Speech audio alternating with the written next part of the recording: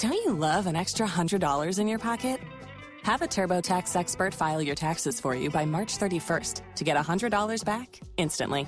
Because no matter what moves you made last year, TurboTax makes them count. That means getting $100 back and 100% accurate taxes, only from Intuit TurboTax. Must file by 3/31. Credit only applicable to federal filing fees with TurboTax full service. Offer can be modified or terminated at any time.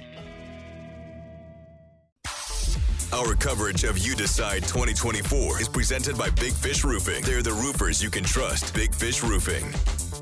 Few surprises coming out of Iowa. Aisha Hasni breaking down some caucus voter analysis. It reveals that the frigid cold did not stop the Trump base from coming out. The former president more than doubled the 24% that he got in 2016, making his 30-point win the largest in a contested Iowa caucus.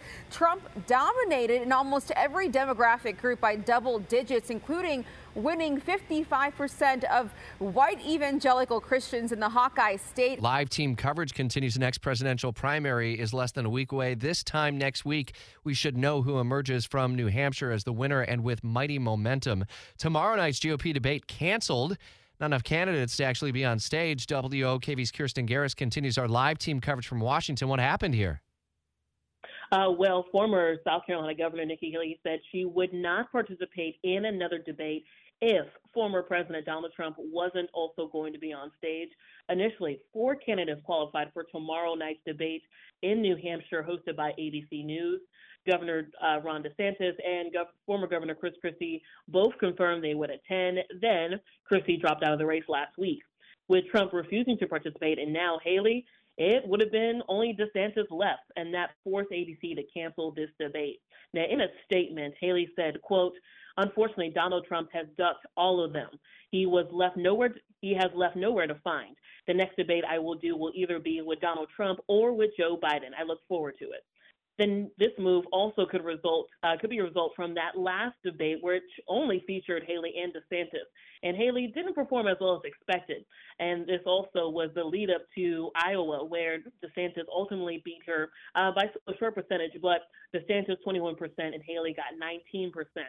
Turning to X, formerly known as Twitter, DeSantis said this of Haley, saying that she is, quote, "afraid to debate because she doesn't want to answer the tough questions." DeSantis also accused Haley of running to be Trump's vice president.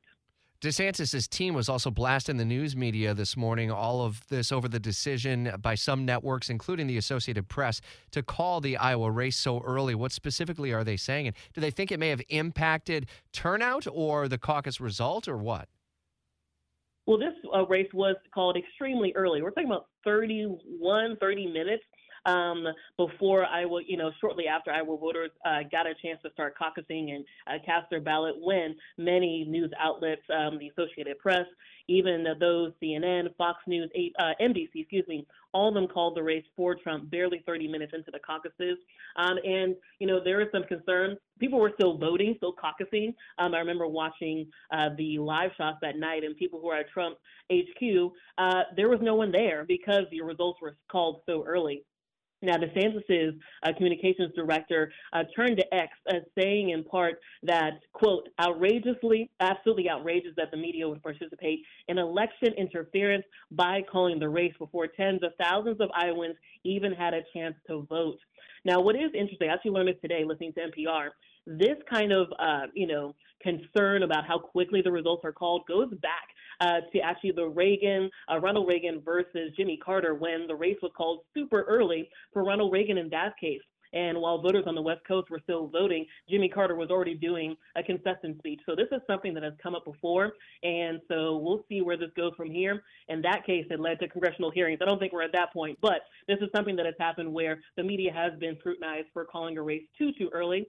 In this case, a lot of companies use initial analysis, polling, but also they talk to voters as they headed into the caucus. So they had a good chance of who they would be voting for. Yeah, WOKV's Kirstin Garriss, part of our live team coverage in Washington. Thanks. Trump is campaigning in New Hampshire, speaking at a rally in Atkinson last night, not commenting on Ron DeSantis' second place finish, telling supporters that Nikki Haley now has to count on Democrats and liberals rather than Republicans in order to bring in the votes. Just in from St. Johns County, heads up if you're a registered voter there, the Supervisor of Elections now publishing a polling place list for the 2024 election cycle. And remember, that's going to be 3, including the presidential preference primary.